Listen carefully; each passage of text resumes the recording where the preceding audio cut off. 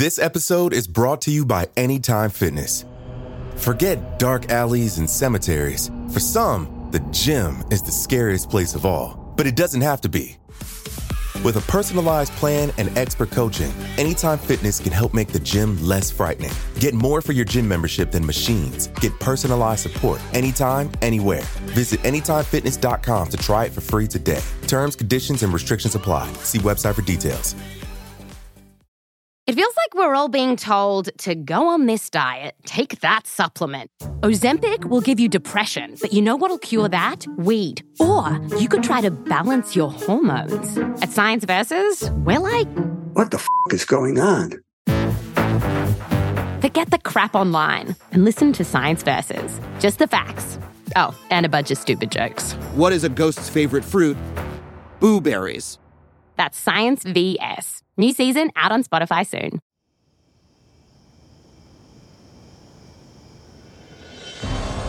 It was a muggy night in August 1929. All of Harlem was asleep, except for Madam Queen Stephanie St. Clair. She was wide awake, plotting her revenge. Vicious gangster Dutch Schultz had taken hold of almost all other policy banks in Harlem, but St. Clair was determined to keep Schultz's dirty hands off her money and her neighborhood. She wanted him dead. But St. Clair didn't have the means to kill Schultz. He wielded the power of the entire New York crime syndicate and had the NYPD in his pocket. All she had was her wits. If she could draw other powerful people to her cause, she'd have a chance against Schultz. And if she did it right, she'd be able to humiliate him at the same time. A sudden idea came to her in a flash. She rushed over to her desk and started writing a letter to the Amsterdam News, a popular paper in Harlem. 2 days later, Harlem residents opened the Amsterdam News to a photograph of St. Clair in a luxurious fur coat. Next to the photo was a letter that detailed how her community had been suffering under a corrupt police force. It was a bold message to Dutch Schultz. I'm not afraid of you. Come and get me.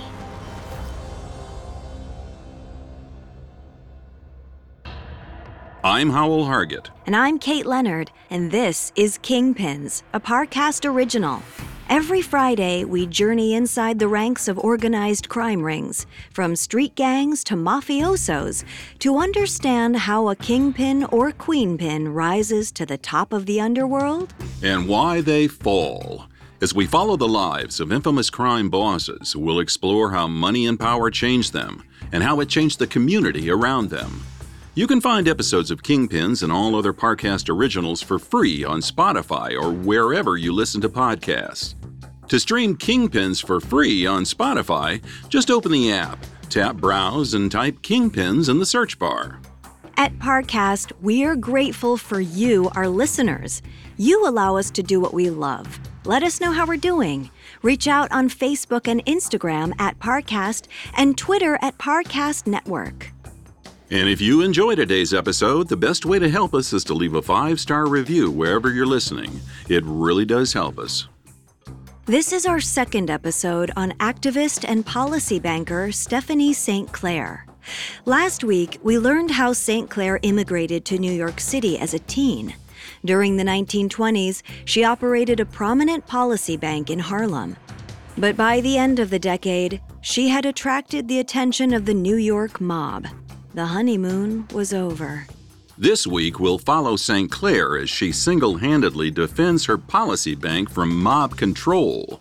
She'll use every weapon at her disposal, from the power of her pen to her enforcer Bumpy Johnson to her own 2 hands.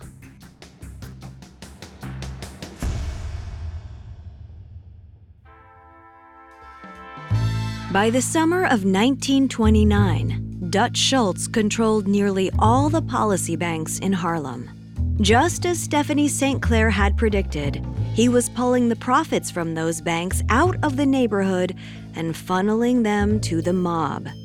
St. Clair's bank and the few other holdouts had to operate in the shadows or not at all. 31-year-old St. Clair didn't have a lot of options. Her top enforcer, Bumpy Johnson, had just been incarcerated for grand larceny. And though she continued to make graft payments to local police departments, Schultz's political connections in the mayor's office superseded any amount St. Clair could pay.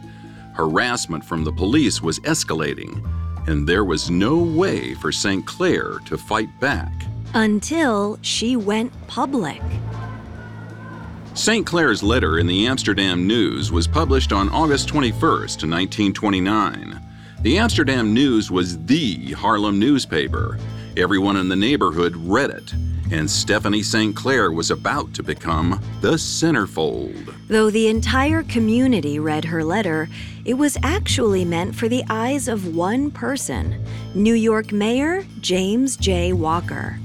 She wrote about the police harassment her community had suffered, Black men and women who were shouted at, chased down, and strip-searched in alleys or apartment hallways as their neighbors passed by.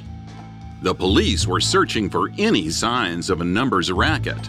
Large amounts of change, a policy book, or betting receipts. Sometimes they found these items, and sometimes they didn't. Even if the search turned up no evidence, these unlucky citizens were still taken to the precinct. When they went before a judge, detectives often used false evidence to get a conviction. Racism ensured that their protest of innocence fell on deaf ears. The judge always trusted the word of a white police officer over a black defendant. Bail would be set at $1,000 or more, an astronomical sum for the average Harlem resident. St. Clair had neighbors and friends who spent months in jail simply because they were unlucky enough to turn down the wrong street. Cops entered private homes without warrants. Sometimes they even planted evidence. As for the policy banks, police would bust in and seize cash without making any arrests. God knows where that money ended up. St. Clair ended her letter with a plea directly to the mayor. She wrote, "I beg you with tears in my eyes and a broken heart full of sorrow, to please do something for these conditions which my people are going through in Harlem." In return, she promised to organize her neighbors to support Mayor Walker's re-election. St. Clair had painted a picture of a community living under the tyranny of a racist police state. And it was effective. This letter and its many follow-ups were a sensation, earning coverage in papers around the city, including the New York Times. Almost immediately, St. Clair got responses from the police commissioner and the mayor. On September 18, 1929, she published another letter in the Amsterdam News stating that everything in her previous letter was being investigated. She also advised everyone on their Fourth Amendment rights. No police officer could enter their home without a warrant or search them on the street. She closed out with the promise, "I am going to continue fighting until the members of my race are freed from these mistreatments." From Madam Stephanie St. Clair.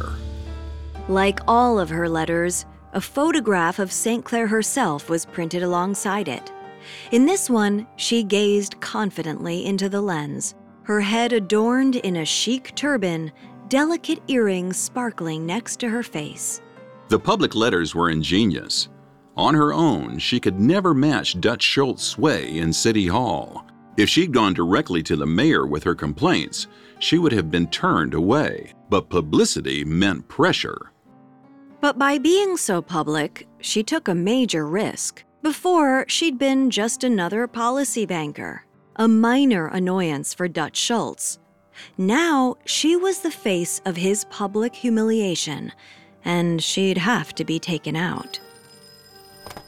Right after the letters hit the papers, St. Clair began to receive threatening phone calls. Throaty voices on the other end of the line imagined her death in colorful, violent fashions. But St. Clair didn't let them scare her. Instead, she took those threats to the people. In a letter dated October 2, 1929, she wrote, Enemies have telephoned almost every night and said they are going to give me a ride and bump me off. When they say such things over my private wire, I just laugh at them, because such things sound silly and simple to me. St. Clair was the one who'd get the last laugh. On October 16, 1929, she wrote another letter. Quote, I have the satisfaction of knowing that 2 of the officers who have been framing many members of the race have been arrested and are now under $2,000 bail each. Many more of these officers will be in the same predicament if they do not stop framing colored people. She'd managed to put 2 officers in jail. In return, she made good on her promise to Mayor Walker, publishing more letters in November encouraging everyone in Harlem to register and vote for Walker. But the victory would be short-lived. On December 30th, 1929, St. Clair left her apartment at 11 a.m. and headed to the bus stop. As she waited, she noticed a policeman she knew loitering nearby. She found that unsettling, but she kept her head up and waited for the bus. As soon as she boarded, the officer got on as well. She knew in her gut that this wasn't a coincidence. When she got off, she was sure the officer would follow her. But when she turned around, there was no one there. Perhaps it was nothing. St. Clair brushed it off and kept walking. She'd only gone a few steps when a pair of handcuffs slapped around her wrists. Coming up, St. Clair takes on the NYPD. Now back to the story. Throughout 1929, 31-year-old Stephanie St. Clair used the power of the pen to fight police corruption. In the process, a few corrupt officers were jailed, but so was St. Clair. When officers cornered St. Clair on December 30th, she didn't resist. She noticed that one of the officers, Dizzy Roberts, had a bundle of small slips of paper in his hand. She had a pretty good idea what was going on. When she arrived at the police station, her hunch was right. She was being framed. That bundle of papers was presented to the court as policy receipts, evidence of St. Clair's involvement in a numbers racket. The so-called evidence was laughable. She never would have carried her own policy receipts. She had employees for that. Never mind the fact the evidence itself was fake. But it didn't matter. St. Clair's lawyer pushed for a jury trial, but the presiding judge blocked the motion, perhaps because any jury of St. Clair's peers would immediately see through the fabricated evidence. Instead, he set a bench trial date for January 6, 1930. He would be the one to determine the sentence. As soon as St. Clair got home on bail, she wrote another letter. Published on New Year's Day, 1930, St. Clair opened the letter with, "Well, folks, I have been arrested." She pointed out the ridiculousness of the evidence, saying, "Suppose I was banking. I would never be foolish enough to have on me at any time anything that would incriminate me. What would I be doing on the street with a bundle of slips in my hand or possession?"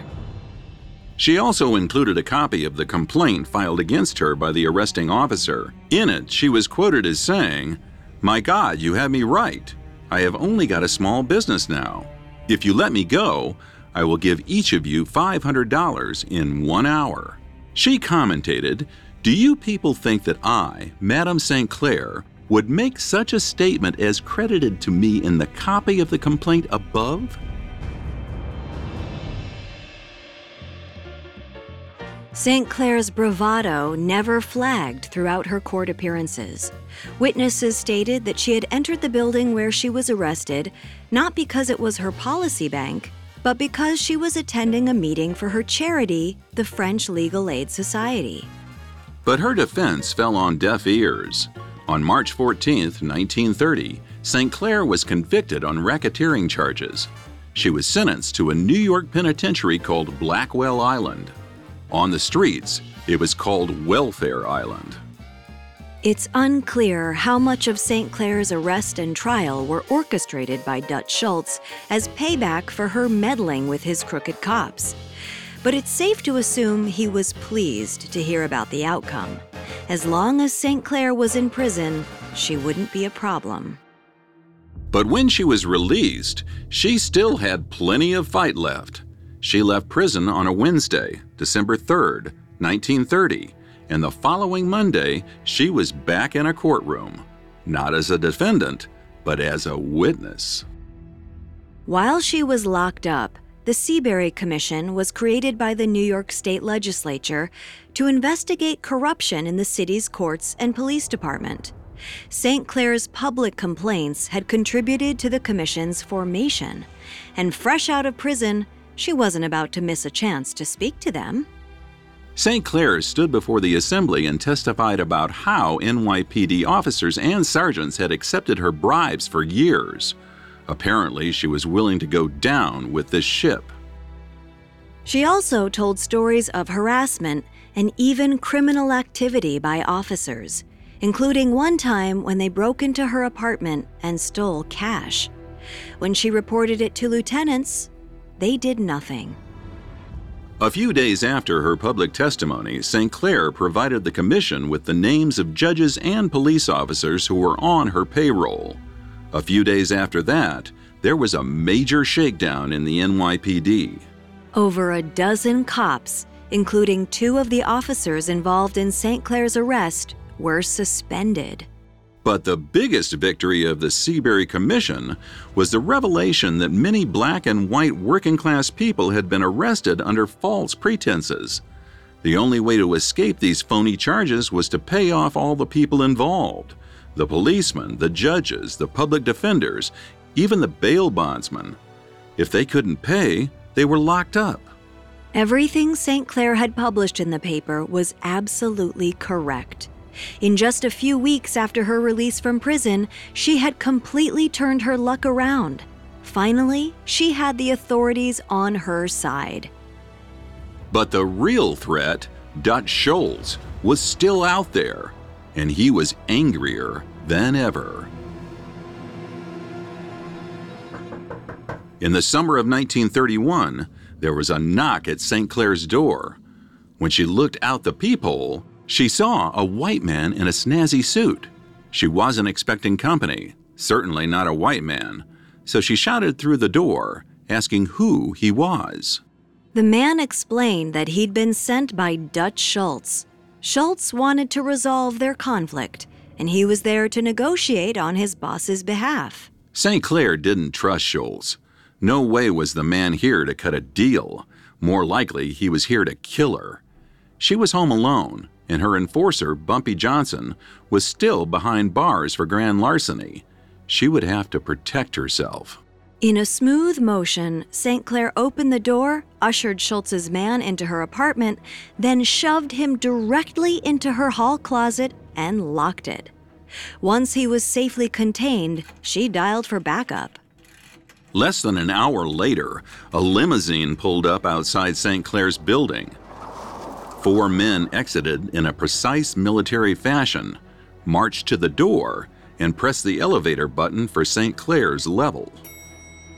Those men were her bodyguards. We don't know exactly what happened next, but 20 minutes later, the 4 bodyguards exited the building. Dutch Schultz's man did not. This possible attempt on St. Clair's life was just one of many, but the intimidation only made her fight harder. Schultz's reign over the policy banks had been ruthless and cruel. He took the lion's share of the profits from any bankers who agreed to work under him. He cut out the role of runner entirely, forcing bettors to visit in person to place their wagers. The people lucky enough to keep their jobs were dealt a steep pay cut. Under Harlem owners, the accounting team took home 10% of the daily house take. Under Schultz, that pay dropped to 5%. Dutch pocketed the difference. In the month of May 1931 alone, Schultz made over $2 million thanks to Harlem. While the Harlem policy bankers had reinvested their profits in the community, Schultz sucked the money out, just as St. Clair predicted. She kept rallying the few policy bankers left in the neighborhood, and they kept up their work in the shadows. St. Clair knew the high wages she paid her employees kept them loyal to her. Well, that and her temper. Whenever a worker raised the idea of defecting to Schultz, St. Clair was known to ask, "What kind of men would desert a lady in a fight?" In 1932, Bumpy Johnson was released from prison and immediately returned to St. Clair's side. He accompanied her everywhere, even on her nights out to the jazz clubs and the symphony. This new level of intimacy did not go unnoticed. The Harlem rumor mill spun, but both St. Clair and Bumpy denied their relationship ever went beyond business. But no matter how close Bumpy got to St. Clair, he couldn't protect her from everyone. She was about to learn the hard way that she couldn't trust anyone, not even her own friends. In 1932, one of Dutch Schultz's henchmen, Max Romney, approached a woman named Catherine Odlum, who is thought to have been well acquainted with St. Clair. Romney offered Odlum a proposition. Dutch Schultz was willing to pay her $500 if she would lure St. Clair back to her apartment. There, one of Schultz's hitmen would be waiting to put a knife in St. Clair's back. Coming up, St. Clair faces a bitter betrayal. Now back to the story. For years, Stephanie St. Clair and Dutch Schultz battled over Harlem. Schultz, with the NYPD in his pocket, managed to win control.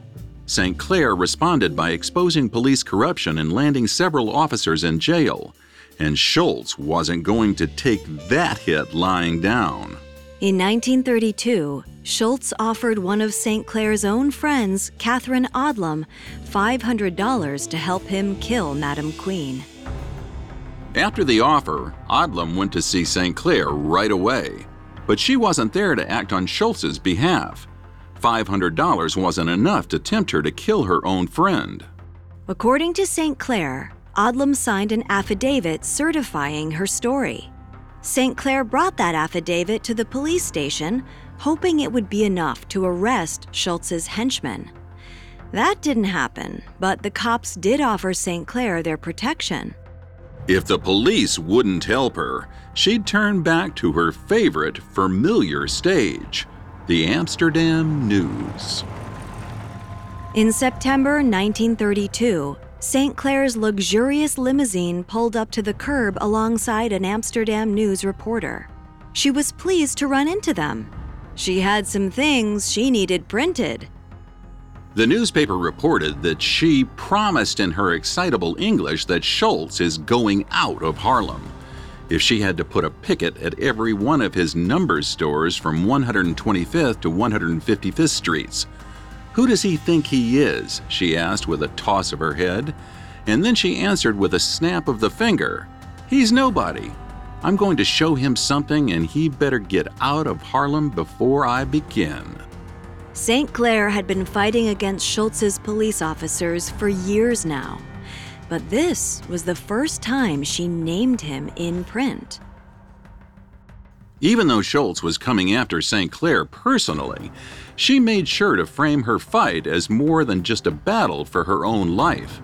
It was a fight for her community's economy. She told the Amsterdam News that Schultz's policy banks are taking $10,000 a day out of Harlem. When the article failed to spark any police action, St. Clair took matters into her own hands. She went to several of Schultz's storefronts, no backup, no bodyguards, and began to destroy them. She smashed plate glass windows, sent piles of receipts flying, and screamed at the clerks. It was a powerful display. As greedy and ruthless as Schultz was, there was no way he could match St. Clair's passion and raw nerve. Around this time, St. Clair was quoted in Amsterdam News saying, "I'm not afraid of Dutch Schultz or of any other man living.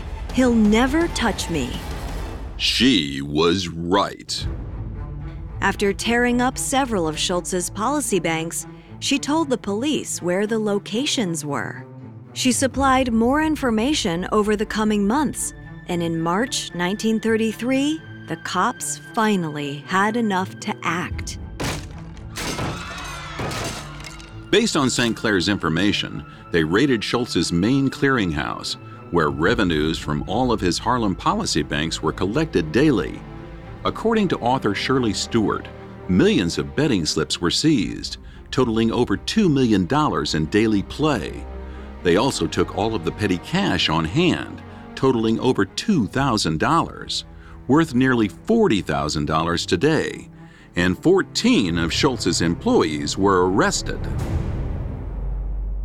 But St. Clair's victory was short-lived. On March 7, 1933, another black policy banker named Martin Harris was murdered in his apartment. St. Clair was friendly with Harris and viewed him as an ally. The Amsterdam News reported that the finger had been placed on Madame Stephanie St. Clair as the next victim. There had been plenty of threats on her life in the past, but after the very real murder of one of her colleagues, the possibility of death was more palpable than ever before.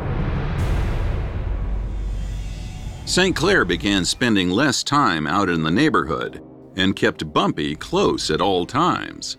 She kept running her bank through associates, but didn't dare appear at headquarters herself. There are a few different versions of what occurred during this time, but it appears that because the danger had ramped up, Bumpy may have tried to negotiate with Schultz for St. Clair's life. Over the course of those negotiations, Schultz convinced him that he was in a no-win situation. Death was almost certain if he and St. Clair continued to fight. There was one other option. Schultz wanted Bumpy to take over enforcement in Harlem.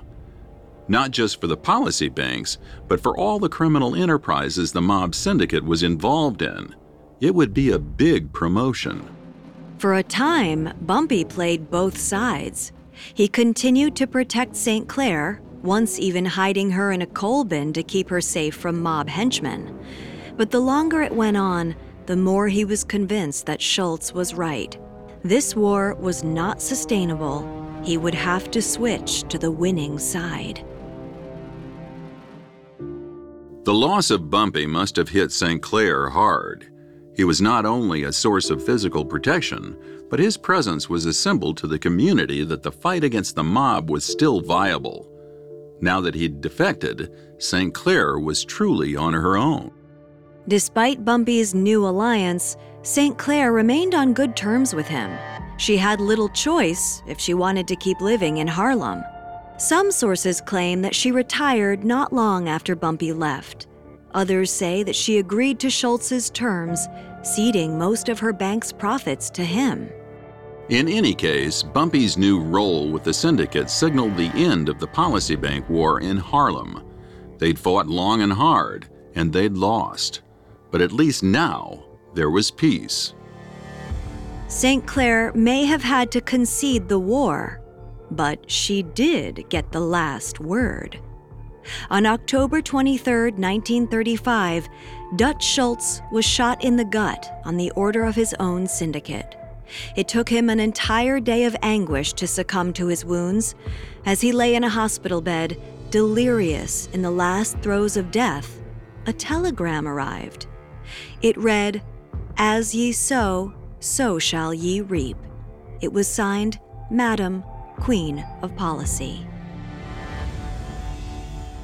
Even though St. Clair was moving beyond policy banking, her life remained no less colorful or criminal. In June of 1935, the 37-year-old sat down in her apartment for a business meeting with a man named Sufi Abdul Hamid. St. Clair didn't go for the business venture, a neighborhood chicken restaurant, but she couldn't deny that Hamid intrigued her.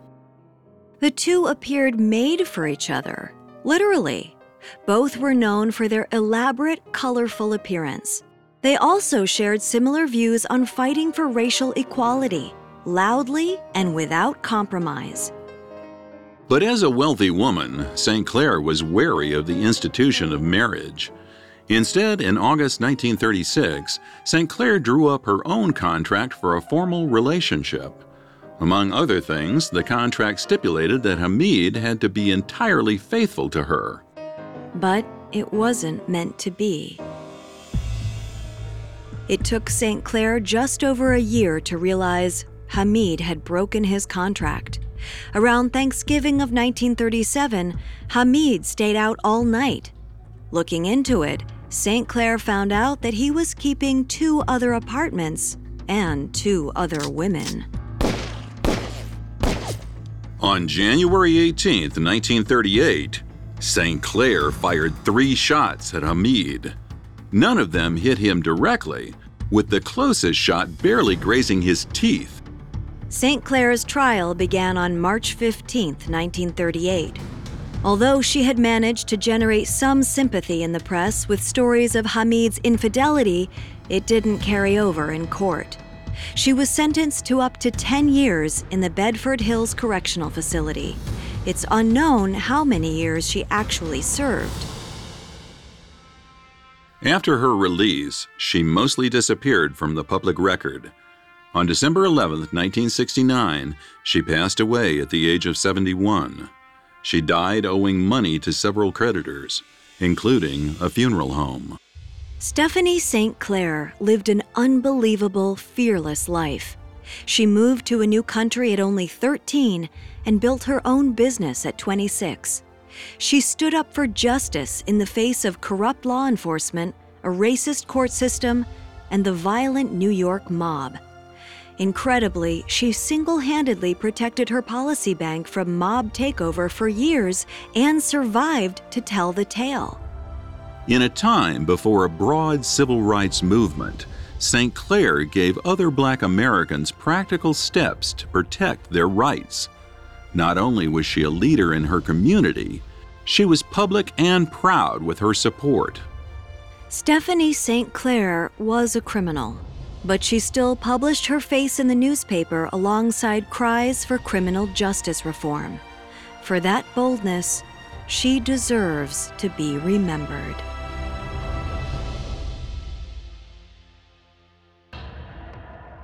Thanks again for listening to Kingpins. You can find more episodes of Kingpins and all other Parcast originals for free on Spotify. Not only does Spotify already have all of your favorite music, but now Spotify is making it easy for you to enjoy all of your favorite Parcast originals, like Kingpins, for free from your phone, desktop, or smart speaker. To stream Kingpins on Spotify, just open the app and type Kingpins in the search bar. And don't forget to follow us on Facebook and Instagram at Parcast and Twitter at Parcast Network. We'll see you next time. Kingpins was created by Max Cutler and is a Parcast Studios original. Executive producers include Max and Ron Cutler. Sound design by Juan Borda, with production assistance by Ron Shapiro, Carly Madden, Travis Clark, and Joel Stein. This episode of Kingpins was written by Hannah McIntosh, with writing assistance by Kate Gallagher, and stars Kate Leonard and Howell Hargett.